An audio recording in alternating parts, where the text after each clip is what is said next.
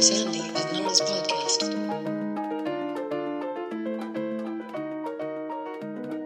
Hey, Nora. Hey, Sandy. How's it going? What's new? How you feeling? How's winter treating you? Isn't it Groundhog Day tomorrow or yesterday, or maybe we're still in it? You know, I would say yes, but it both snowed and hailed this week in Los Angeles. And What? I know. It's just, you know, of all of the terrible things that are happening in the world, it just makes me more and more concerned about, the climate crisis. And when I tell you, when it was hailing, I was so confused because I hadn't heard such a noise in some time. I was like, what's happening? Something is falling on the house. And I know that that's not rain. I'm just like so confused. And it was hail. It was hail. Wow. I assume that's not normal.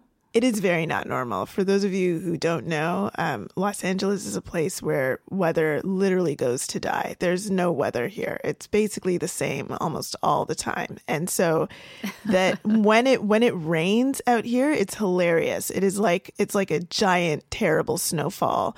In Toronto, when people can't drive anymore. When it rains out here, people can't drive anymore. And the roads aren't constructed to hold water. So there's just giant amounts of like massively dangerous puddles all over the place. And nobody has good tires. And it's just a full disaster when it rains out here. So the fact that it was snowing and also hailing is next level. The one thing about Los Angeles that many listeners may not know is that their curbs are so high that every time you open a car door, you always scrape it.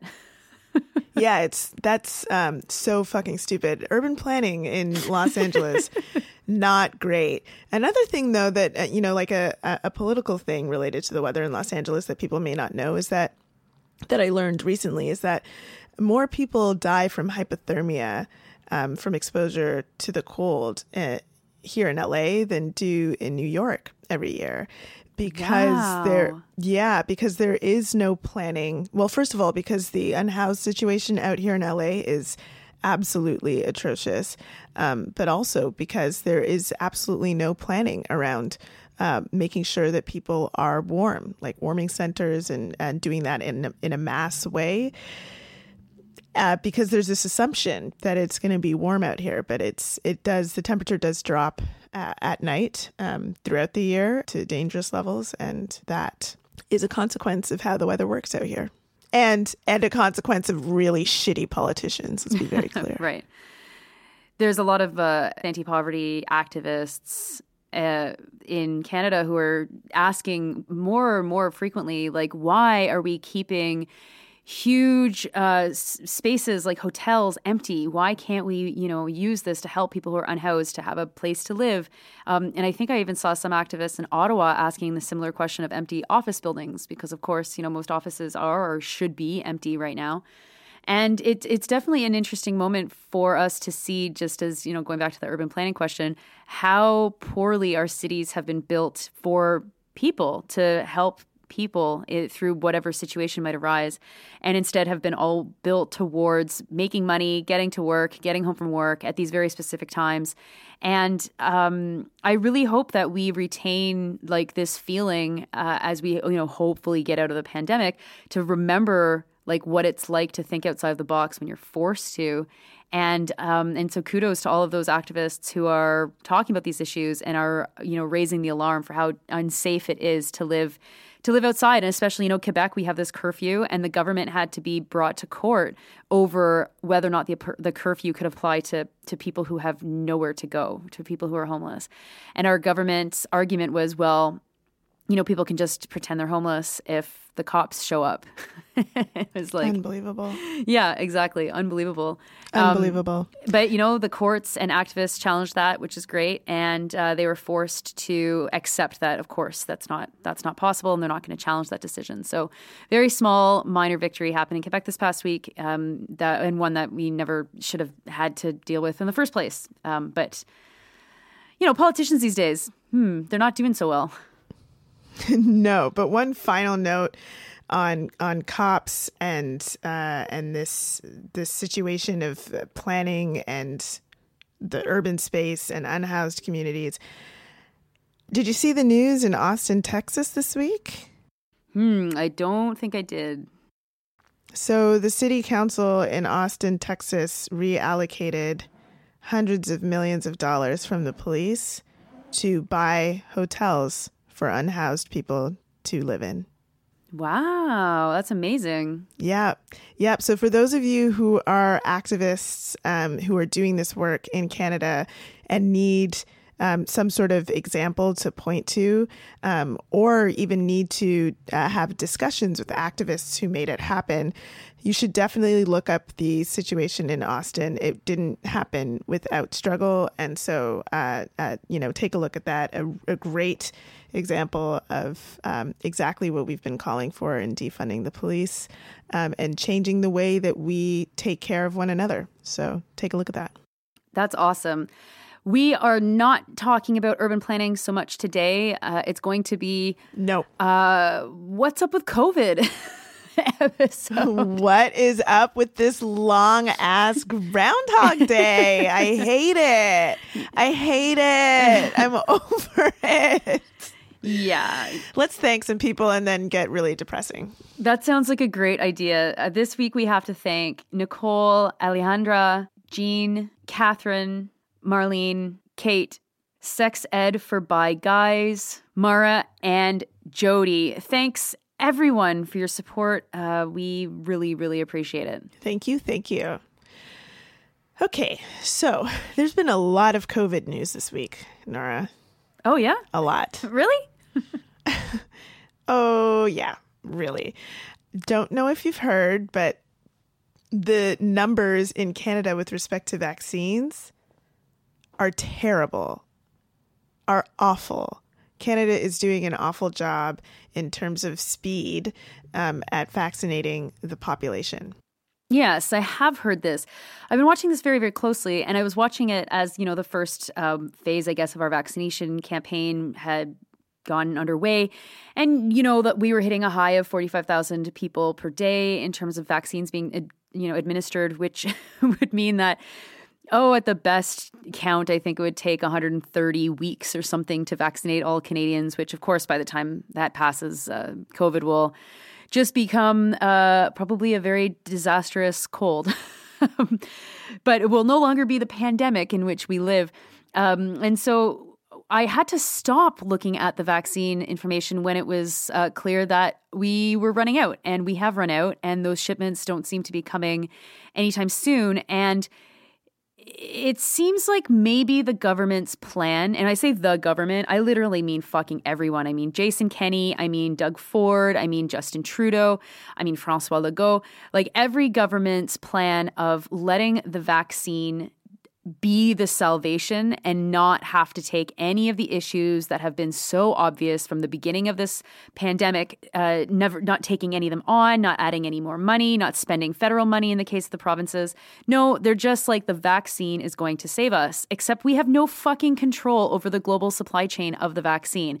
And Canada, like being the fake, pathetic fucking country that we are, we purchased 5 times the number of vaccines that of people that live in Canada, as if it was like going to make sure that we got them first. I don't know, first or something, or if it was like going to show that Trudeau's like really, really on it. But Sandy, how's it going then? How are we doing? Well, we're doing really poorly compared to basically any other peer country, even the United States, which is hilarious given how disastrous things are going in the United States. I mean, part of this, the issue here is Canada's reliance on other countries. And of course, these other countries that have the ability to produce the vaccines, which Canada apparently does not have the ability to produce the vaccines, which I continue to think is just so very strange and also irresponsible, because we are dependent on these other countries. These other countries are, of course, prioritizing their own population before Canada. So that's a disaster. But beyond even that being a disaster, there's just terrible, terrible policy coming from our politicians, and just, terrible execution. So, one part of that terrible policy being not having nurses be a part of the plan, which, I've spoken about before, nurses not being a part of the plan for vaccinations. And I have a cousin who's been doing a lot of advocacy on that piece, because it doesn't make any sense that you wouldn't involve all of these people in the healthcare field who have the ability to administer vaccines to be a part of the plan. And then to the sheer stupidity of Ontario publishing vaccination numbers that are just completely incorrect because they counted wrong. So for those of you who haven't seen this news, the vaccine requires multiple doses. And Ontario's publishing these numbers of how many people they're vaccinating. And it turns out they were counting each dose as a separate vaccine rather than counting how many people had been properly vaccinated, as in receiving 2 doses, meaning that Ontario's numbers were actually half of what they were, and they were already terrible. And so that is the level of competence that is running, our fucking ability to arise from this total shit show in Ontario, the place of my birth. My birth too. How lovely. How lovely. Oh my God. If you motherfuckers elect this person again, I swear to God. I mean, remember last summer when they were talking about Daddy Ford, or however the fuck they were inappropriately referring to him about being this nice papa? He's a piece of shit, continues to be a piece of shit. And that's what's going on with this. It's unfucking believable that was an error. Sorry, that's the guy who couldn't get the license plates right, even though he literally owns a fucking label company, right? This is not surprising. Yeah, I mean, no, it's not. And I hope that someone has linked those two things in an editorial somewhere. And if they haven't, Nora, write an article, please. Well, the vaccine situation is so political, and it's been political from the beginning, and it has not been covered as if it's been political. Journalists have really followed the lines and the logic of the opposition or of Trudeau himself. And I think that there has been a real reluctance to talk about how little power we have in this entire discussion. We literally have no power. We don't have an ability to tell any of these companies. We can't tell Moderna. We can't tell Pfizer BioNTech that we need these vaccines faster than everyone else, because they've got, other countries literally making the exact same demands on them. And the way that this has been used and focused on as being this silver bullet to end the pandemic, certainly it is a way to end the pandemic, and everyone wants this pandemic to end. But the way that politicians have been focusing so much on the vaccine has just served to completely obscure the fact that long-term care is still in a disaster. And unless you have a situation where you are able to vaccinate everyone in long-term care, which some provinces have, then the vaccine becomes much less important, because it doesn't matter how many vaccines you've ordered. I mean, the majority of what we've ordered is of a vaccine, one of the vaccine candidates that hasn't even been approved yet, right? So we're also waiting because we hedged our bets in this way. And as you say, we have no ability to make this ourselves. And even if we did, I mean, we've also been blocking at the WTO,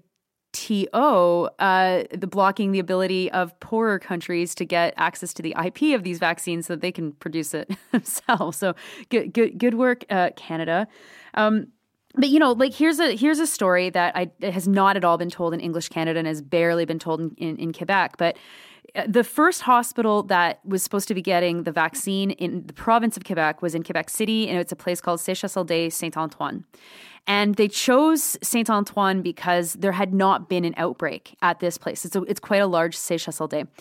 And the day that they were supposed to start the vaccine campaign, they had an outbreak. And obviously the outbreak happened days before. And so they had to start moving patients out because you don't want to necessarily be vaccinating within an outbreak. It's not ideal, but you also kind of have to do what you have to do. So they go ahead with the vaccine campaign. Quebec City has vaccinated everybody in long-term care facilities, the staff and the residents, which is just, so good news, which is not, unfortunately, the case in a lot of places in this country and how politicians have decided to do this. But even though they vaccinated everybody, CHSLD Saint-Antoine went from 0 cases when they decided to go there for the vaccine campaign to 49 deaths as of this week. Wow. And it's just God. like how and also the first death of a préposé, of an orderly in Quebec City, who had not yet been vaccinated. It wasn't like his vaccine hadn't kicked in yet, right? Because it takes a couple of weeks for your immunity to actually work out. And so how did the ball get dropped in such a massive way at the place where you're supposed to have ground zero for this vaccination campaign? Well, it says to me that people let their guard down, that they thought that the vaccine was going to be what would stop the outbreaks. And of course, it doesn't work like that. It's not that fast, right? And then where's the attention on this situation? It makes me so angry, and it's just such proof that we've put way too much faith in the vaccine to save us from this too soon. I think, place that faith in September, not in February. Oh my God. This is all really bad news. This is all really bad news. And there's worse news. There's, I was reading an article today about how the virus itself and particular strains of the virus have already exhibited, because it's mutated, it's been allowed to mutate at such a staggering rate. There are already mutations that are vaccine resistant. And, these vaccine developers are really concerned that they're going to need to continue to work on new vaccines, because already the effectiveness of some of the vaccines that are out there are not being replicated in places in clinical trials that are occurring in places all over the world.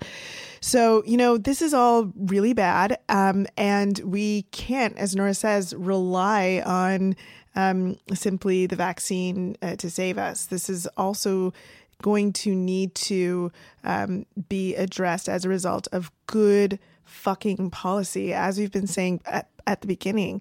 But, part of what we're seeing again is this, understanding, I think, from people in power. They know who's not going to get the vaccine, and they know who is going to be able to get the vaccine.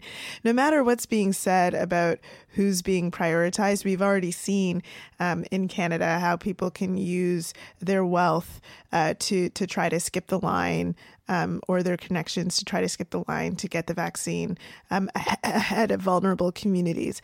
And so, look, if a politician's looking at this and saying, the communities that we care about the most, the wealthiest communities, the communities who vote for us, are going to be able to get the vaccine, and then we'll just ride it out for everyone else, that is a decision that's being made about who's going to die and who's going to live. And that's entirely unacceptable. And speaking of that, I don't know if this is related, and this is another story coming out of Ontario, but the Arch Disability Law Centre, which is a legal aid clinic in Ontario, released a press release this weekend that is very, very concerning. And it's unclear from the press release whether this has to do with COVID, but it might be. And it's also unclear what's really going on, because this hasn't gotten a lot of coverage, which, again, just goes to show you where we are with media. But the press release says that the Arch Disability Law Centre is alarmed to learn that the Ontario Critical Command Centre is seeking an executive order to suspend certain provisions of the Healthcare Consent Act that would effectively permit doctors to withdraw treatment from a patient without the consent of the patient or family, which is very, very strange and very, very concerning. Yeah, I'm really glad that that the legal clinic made a big deal about this on Twitter. That's also how I saw it, and it's just such a good reminder of how disability is treated within society. And that's the big story, of course, of the pandemic. The ways in which marginalized people have been, further marginalized, further injured, have experienced more violence as a result of public policy and refusals to actually contain the virus. But the thread that goes throughout all of it is disability. And the idea that now is when they want to allow doctors to be able to make the decision to remove critical care without the consent of the family. It's very curious because, you say we're not sure how much this has to do with COVID. They don't mention COVID in the press release, but certainly the timing suggests that it does. And as we've just gotten through this really awful wave that was caused likely by a holiday gathering in a pandemic, which fucking people don't do that. It's not a good idea. That as we're starting to finally see these hospital numbers go down, but you can see that, of course, this would have been in the works, not just instantly. It would have been in the works with politicians looking at a healthcare system that is incredibly under strain, where they don't have enough ICU beds, they don't have enough ventilators, and they're looking for ways to, clear up beds. We'll take this person off of critical care if the doctor deems that they need to be taken off critical care. I think that we need to really see the pandemic through the lens of eugenics, or even through the lens of ethnic cleansing instead of ethnicity, put in ability cleansing, right? This idea that that within society, ableism is so intense that people don't even really question when you say, look, 14,000 people have died in residential care, and there's politicians know that average people will say, yeah, but they probably were going to die anyway. And because of that, there's no extra anything done to try and protect people who are living in these places. And so those individuals themselves, of course, experience incredibly horrific living conditions. Their families are totally stressed out, can't even access some of their loved ones, oftentimes, especially when they're under lockdown. And there's so much blame to go around, but I think I want listeners to really think about the way that journalists have talked about this pandemic and how absent the voices of people with disabilities have been in these discussions. We've listened to probably 200 doctor interventions at the ratio of maybe one intervention of someone with disabilities. And I can actually only literally think of a single interview that I've heard of someone who lives with a disability, and they were actually not talking about COVID at all. They're talking about the Medically Assisted in Dying Act, which is a whole other fight that people with disabilities have been waging throughout this pandemic to try and get Canadians to pay attention to what's going on with the MAID legislation. And it's just so disgusting and so unacceptable from journalists to just ignore and erase that whole dynamic from this discussion, because it just then normalizes, allows, continues, justifies, gives cover to governments, to public health officials, and to doctors or to hospital networks that are like, well, we don't like to play God, but, we're running out of oxygen, so we kind of have to, all because of this man-made crisis, this crisis that was literally, not made in the way that a lot of the far right wants to talk about it. We have a pandemic, pandemics happen, there's completely normal aspects of our existence, but the crisis that was made by politicians to not take this pandemic seriously, to not close workplaces, to not pay people to stay home. And then the effects of this is this incredible carnage of Canadians who, by and large, were living with disabilities. This decision that is, going to be, if it is granted, will be codified.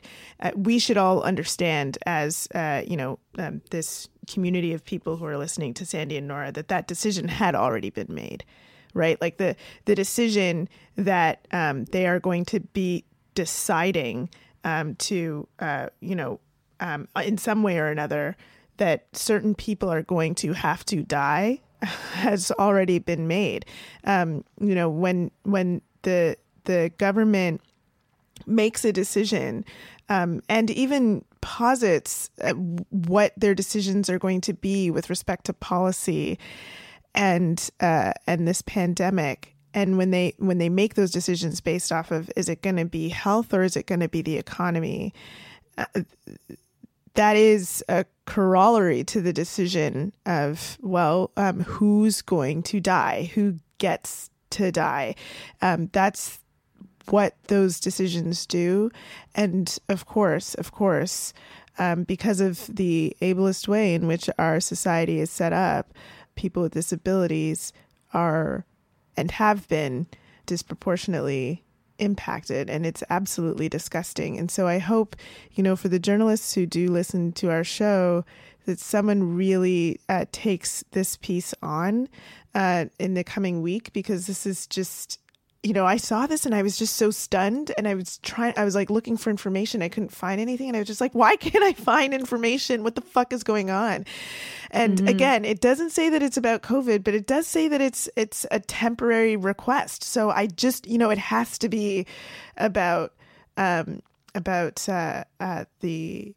overcrowded hospitals. And of course, this is not just going to impact COVID patients. It's going to impact all patients. And so also remember that when you're thinking about how this is going to come down. They're going to have to make these decisions about who to provide care to and who to withdraw care from. And that is just fucking awful. Okay, so there's that. And then there's also... oh, God, there's just so much news around COVID this week. There's also some new travel restrictions. Yeah, there sure are. So now wealthy people, I think, is supposed to be like the way that this is supposed to be thought of, are no longer able to go on vacation to the Caribbean, I suppose, and Mexico, in addition to new travel restrictions regarding testing once you arrive to the airport and a mandatory quarantine for 3 days. And it's just like, okay, yeah. One, I don't understand... there's so much. I don't understand. It's like, yes, travel restrictions, good. Again, looking at the time, it's like going to be February when this comes out. So I'm like, cool. February, it's like been a whole 12 months. Great. Travel restrictions, right on time, Canada. And mandatory quarantine of 3 days, which... also seems it's great. It's just like, okay, mandatory quarantine, cool. 3 days, I don't really understand. So, because here's the thing, right? I just, if you test negative, but you got it on the plane or in the airport, the period by which you're supposed to wait to get tested is like 5 to 7 days. Mm-hmm. So if you get tested and then there's a 3-day quarantine and you test negative, but you got it on the plane, you're probably not, you're not going to be presenting yet. And so, I don't know, man. It just seems like more and more, like all of these announcements that we're hearing from our government officials are just announcements that are meant to say, hey, we're doing something, even if the something is kind of useless. Yeah. That's been the way that they've approached the pandemic from the start, right? Like the idea that they would bring this in now while people are already gone, like no snowbirds are leaving in February, right? The whole idea of being a snowbird is you fucking go before the snow comes. Yeah, you're right? already gone. Yeah, and so so I appreciate that the folks that are away are like, what the fuck? I was allowed to go, right? Because all of this like bullshit, only go if it's essential. It's like, well, I have property there, so it's essential, right? It's like, I personally don't think that's essential, but I understand that the regulations are so vague that someone could make that argument that it was essential for them to go, that it's safe for them to be down there because they're more isolated, because they live in a gated community of hell. Like, I get all of that. But as you say, like 3 days doesn't make any sense. If you get COVID on the plane, like that, you absolutely will not start showing symptoms until that third day, right? That's what we know about symptom onset with COVID. It's also ridiculous too, because it's like, we can see what other countries that are successful at having a proper quarantine, what they are doing, right? It's a mandatory quarantine. You must be tested several times, and it's state state funded. Like I don't really have a problem with like snowbirds being forced to pay for their own quarantine, but I do have a problem with the state not taking the responsibility on of keeping its citizens protected from other citizens. And that is something that the state should be paying for. Like they should be providing all this stuff to make sure people are quarantining, and they're not. And not only are they not, but they've also been just like allowing exemption after exemption for people who are like too rich to have any time to quarantine. Like that has been the main story from the start. So these new travel restrictions are just going to fucking suck for a lot of people who had plans for whatever, like legitimate or illegitimate plans. And it's another example of doing the bare minimum, too little, too late, all about optics that aren't actually going to do anything, probably, other than make a bunch of snowbirds like fucking live in a hotel and eat hotel food for 3 days when they come back to Canada. Yeah, and all of this just makes me feel so frustrated. Like I'm already, just annoyed by this whole thing, and I'm done with it. Like just like I imagine many of you am sick of seeing the four walls of my bedroom. Just, like want to go have live shows with Nora, lead a more normal, what was normal life, and just to see over and over and over again the way that this is being discussed, the way that this is being handled, just so shittily. Like, God, I was listening to the current that came out on Friday, and there's this discussion about at the Olympics and COVID, and such a weird whether or not discussion. the Olympics, it was such a strange discussion, and whether or not the Olympics would go on. And then it was just like, well, some of the questions were like, well, is there a chance that the Olympics might be canceled again? Because, it's just so much money, right? Like, it's just so much money. And then there was a consideration of like, yeah, well, I mean, like, there probably won't be a cancellation because it's too much money. But then, like, let's really think about what athletes are actually going to be competing against then. Like, what if some athletes test positive on the way over to the Olympics? And then they're not going to be able to compete. And then all of a sudden, you're not actually competing against the best. You're competing against the best and whose country was able to protect them the most from COVID. And I'm listening to this like, is this real life? Like, is this the level of discussion that we're having about a vaccination? We're literally talking about athletes as though they're not human. They're just like around for our enjoyment. They're just like, well, we won't actually be able to see who's the best of the best during the COVID Olympics, but we should still let the COVID Olympics happen because it's just too much money. I just like, is anyone going to calculate the cost of how much money it's been to allow this much death and destruction as a result of just letting this pandemic run rampant? There's these a series of articles that came out in Business Insider last week. One that showed the close to, I think it was $1.3 trillion that had been lost in the economy from in terms of job losses and people at the bottom of the economy. And that's how much, wealth was lost from the population. And then also the 1.6 trillion, I believe, that the top billionaires made in the same period. And it's just like, that is a choice.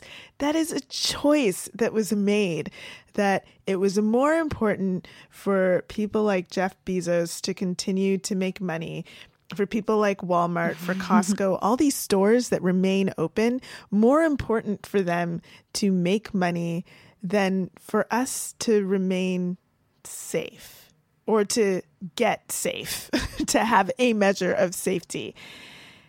And it's just so fucking depressing. So I'm just like, God, what do we do with the politicians, Nora? What do they deserve? I was listening to also CBC Radio because, if you don't listen to CBC Radio, like how the fuck do you get through your life without having any pain, right? This is where I'm at right now with listening to the radio. It's my daily bread, I guess, of pain. They were talking about. They were talking to Dr. Samir Sinha, who's he heads the National Institute of Aging, and the host. It was day 6. The host was Peter Armstrong, and he was asking about like for-profit long-term care, and should we get rid of the profit motive in long-term care? And the conversation was very weird because it focused on Ontario, as CBC Radio tends to do. And Dr. Sinha was trying to say that like the problems within long-term care are more fundamental than even looking just at profit alone. And that's not the way that we should be having this conversation. We should be looking at like the conditions within these facilities. And the reality is that the proliferation of the private system within Ontario makes it really hard to see if these places are actually worse because there's just actually so many more residents in them as well. And that there are standards that private and public and not-for-profit residences all are supposed to be meeting. But of course, the carnage within private for-profit residences have been horrible. But I found it so strange because it totally ignored Quebec, where the vast majority of people who've died have been in public facilities. And every time that I've heard journalists talk about, and Dr. Sinha talked about this as well, that Quebec was able to hire 10,000 new orderlies and get them trained very quickly in the summer, and now 7,000 of them are working in the system, and how come no other province has been able to do this? And I'm just like hitting myself, like going like, when are you going to make the connections between the fact that, you know, when you have a public system, you do have that level of control. You are able to place workers, you know, more quickly than having to manage a barrage of private operators that are all trying to squeeze profits out of their system and pay their shareholders. So like that's obviously part of it. But then the other question, of course, is then how did Quebec's public system fail so colossally in this pandemic? And we've talked about this a little bit on the show before. I've got lots of like ideas for why. But the conversation was so basic. Like it was the kind of conversation that we should have had, or that we could have had really in March, where like it was very clear that that long-term care was going to be hit very hard because it already had appeared in Washington and then in Vancouver. And I'm just like at 10 months in, how are we still having these conversations? And it's especially striking with the conversations around Roberta Place in Barrie, Ontario. And so Roberta Place is a for-profit facility that if you search online for Roberta Place or the UK variant, that's the only way that journalists are telling the story of Roberta Place is that this UK variant was introduced by a staff person after the holidays. And then from that staff person introducing it to the home until today, there's been more than 50 people, probably more than 60 people by the time you're listening, who have died. And it's like, that's a pretty fast evolution for sure. But it's not telling the whole story. It isn't because of the variant that so many people had died, because we know that the variant is in other homes, and we know that other homes have had actually more death, right? Tender Care in Scarborough has had 81 deaths. I just mentioned Sécheras de Saint-Antoine. There's also the long-term care facility in Windsor called Village at St. Clair, which is owned by Schlegel Villages. Schlegel, of course, being a major conservative guy donor to the party. They've had more than 50 deaths. And then, you know, Revera, which is the biggest operator, one of the biggest operators of for-profit care in this country, they just announced that they had a case of the variant with a staff person that then probably introduced COVID to this facility, but the outbreak didn't spin out of control. So what happened at Roberta Place? Well, then the news comes out that the residents were not cohorted away from one another when they had COVID. And so residents were literally fucking sharing a room. COVID positive and COVID negative patients, that staff weren't wearing proper PPE. Staff wouldn't put in droplet PPE when they were dealing with someone with COVID, and then they weren't changing their PPE when they're going from one patient to another. It's just like, we have learned literally nothing, and all that media can focus on are these kinds of flashy hot topics. Oh, is profit the problem? Oh, is it the variant that's the problem? It's like, no, the problem is that the politicians are all corrupt pieces of shit, that their friends and themselves have all made a ton of money off of long-term care. And we are witnessing the carnage that happens when you build a system that is literally meant to first give profit to people and then second provide care for people. Yeah, that just about sums it up. And I don't really know if there's anything more to say. One of the things that gives me, that I'm quite nervous about for the future is, you know, we're hearing these stories of the mental health of medical care providers. And I really wonder about what all of this is going to do to the care sector generally once this is over. Already it is very difficult to enter the care sector. Already it is very expensive to become a nurse, to become a doctor, to be involved in public health at these very highly skilled technical in these very highly skilled technical positions. And these people are being treated like shit in this country, and they are being forced to deal with some of the most difficult situations that one could deal with, just because fucking, as Nora has so well put it, politicians just don't fucking care. They don't give a shit. Their friends are making tons of money off of this, and I wonder, what is that going to do to Canadian care in the future? What is it going to look like? And that has me quite nervous. So I don't know. This is all very, very bad. And sorry for such a depressing episode. But again, as we said at the top of the episode, there is ways for people to have impact on what's happening next. And I, really, really, really want folks to pay attention to these decisions around triage and making decisions about how to and whether to and under what circumstances the consent can be withdrawn to withdraw care. I think that this is going to become more and more of an issue as we continue to fail massively at keeping people safe, and as these as the pandemic worsens. So let's pay attention to that. Let's organize around it. The Arch Disability Law, they got the news out to certain people. We're trying to get more news out to other people. Let's take a look at what's happening in other provinces and make sure we're paying attention to that. Yeah, and I also think that it's really important to highlight some of the clear pressure points that people do have. This past week, 22 educational workers walked off the job in Toronto when they were saying that they did not have adequate safety measures to be able to continue to do their jobs. And they were workers who had students who were in school, right? Not most students in Ontario are not. Some students are in school. And that takes tremendous courage. And every time I say, like, educators, if you're not safe, you can walk off the job. And they're like, no, we can't. Or healthcare workers, like, you can take these actions. Like, no, we can't. We're legislatively bound, blah, blah, blah, right? And it's like, guess fucking what? Like, this system has legislatively bound you to not be a problem. And when you start to speak out, like, yeah, we're seeing that there's doctors that are being reprimanded, that there's journalists who are being told secret things about some advocates who've been critical of different governments. And certainly we know that the Kenney government has no problem like actually threatening doctors directly. But those folks are all also highly paid and have a lot of social capital to protect them.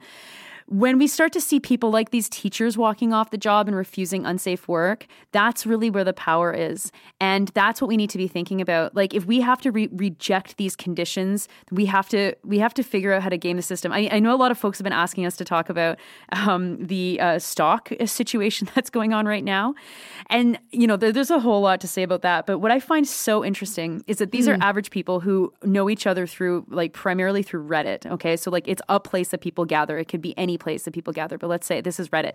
And they have managed to learn the system through their kind of small stock trading well enough to coalesce into this massive fuck you to Wall Street campaign. I don't know what it's going to result in. I don't know what kind of changes we're going to see, but that's the kind of things that happens when you come together and actually start strategizing together about what you can do to start really fucking with the system, because the system absolutely needs to be fucked with right now. And if you are just not sure what to do, as Sandy said, workers are burning out. There have been suicides of health workers who just cannot handle the stress of this pandemic, and we cannot not expect politicians to do the right thing. They will absolutely not do the right thing. And so we have to look at what kinds of power that we do have in our day-to-day lives with the people around us to start to just be like, cut the fucking government out of the equation if we can, or put that kind of pressure on the government that forces them to do something. Because we finally have a situation where they have billions of dollars, they could spend it anywhere, and they've decided instead to spend it on fucking private security firms outside of long-term care facilities in Ontario. I'm not sure if you heard of that news. That also was announced today, $42 million for private security officers. I did not see that news. It's just going to get worse. And any single person, the fucking NDP, any of the unions that appeals to the good sense of a politician right now to change their mind and do the right thing is doing it fucking wrong. The politicians don't know what they're doing in terms of doing it right. They do know what they're doing in terms of making their friends rich. And so we need to keep that in the front of our mind when we're organizing. What? Private security? What? I know. You cannot police your way. Anyway, you've heard, you know this, dear listeners. Nora, before we close out, I do want to acknowledge that, January 29th has just passed us. And on January 29th in 2017, Alexandre Bissonnette entered a Quebec City mosque and killed 6 Muslim men. And it was an act of Islamophobia. It was an act of hate. It was an act of white supremacy.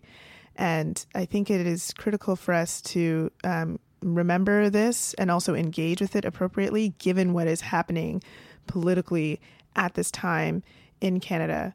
We've recently talked about the white supremacist organizing that continues to happen, the white supremacist organizing that inspired Alexandre Bissonnette. And, that reality means that we have a responsibility to fight against this, acknowledge that it is happening and see it as real. Don't refuse to acknowledge that it's happening like many of our politicians have been doing, and to engage appropriately in some sort of plan to thwart that white supremacist organizing and how it affects people of color, racialized people, Indigenous people, Black people across Canada. And so, I want to make sure that we're mentioning and engaging with this at the close of this show, but also that we're always, remembering that this is something that happens in Canada, happened in Canada, is happening in Canada, and we have a responsibility to engage with that. Yeah, thank you for raising that, because I was really involved. I'm involved in the commemoration every year, and this year was obviously very weird because we couldn't be in real life together, and so we held a vigil at the mosque, and no one was there. Right, like we had some politicians present, but not many. We had some volunteers from the mosque. There was 2 survivors of the attack. There was Ayman Durbali, who many people have probably heard speak because he's spoken quite a lot about his experiences that night. And we also had a speaker named Mohammed Kabar, who, as the spokesperson of the mosque, Boufelja Ben Abdallah, had told the journalist that he has 2 bullets of hate in his body. Like literally, he still has 2 bullets in his body. And every year I approach organizing this like with this sense of like it has to happen. It's really important, and it's really important to remind, to never forget what happened. But it was this year where I really felt that it was also it's also important as like an act of resistance to that far right, that the context does change every year and that things move every year. And now the far right, especially in Quebec, is like gone from Islamophobia to being like anti-mask. Which means they will come back. Like at some point, it will swing back to be that virulent, violent Islamophobia that has just been so present for so many years in this province, and of course across Canada too. Mm-hmm. But when everyone is stuck at home and it doesn't feel like anything's normal, we push through to organized as normal a possible a vigil. And the vigil was viewed by more than 10,000 people in French and several hundred in English. And it was like, oh yeah, no, these events, like they take a lot of energy to organize. Like, my goodness, it's been my life for the last 3 weeks. but they're so important. They really, really are important. And so I encourage you all, like, you know, you should be marking events in your own communities that shouldn't just go by without a mention, or only go by with a mention of the communities impacted, because creating space for memorialization not only reminds journalists to talk about an issue without it being in reaction to some horrible kind of event that's currently happening, you know, that we don't need to wait for more events to happen before we talk about this stuff. But it also brings together people in really incredible ways and makes new friendships and helps people build solidarity. So I wrote a 3-part series about the commemoration this year for the National Observer. I really encourage everyone to take a read of the 3 pieces that I wrote. I didn't choose the title, so I'm really sorry about that. But the federal government's named January 29th as a day of remembrance and action against Islamophobia, and it's great that they did that, and not enough, because they haven't really done anything to address the far right. So, you know, there's more work to be done. Indeed.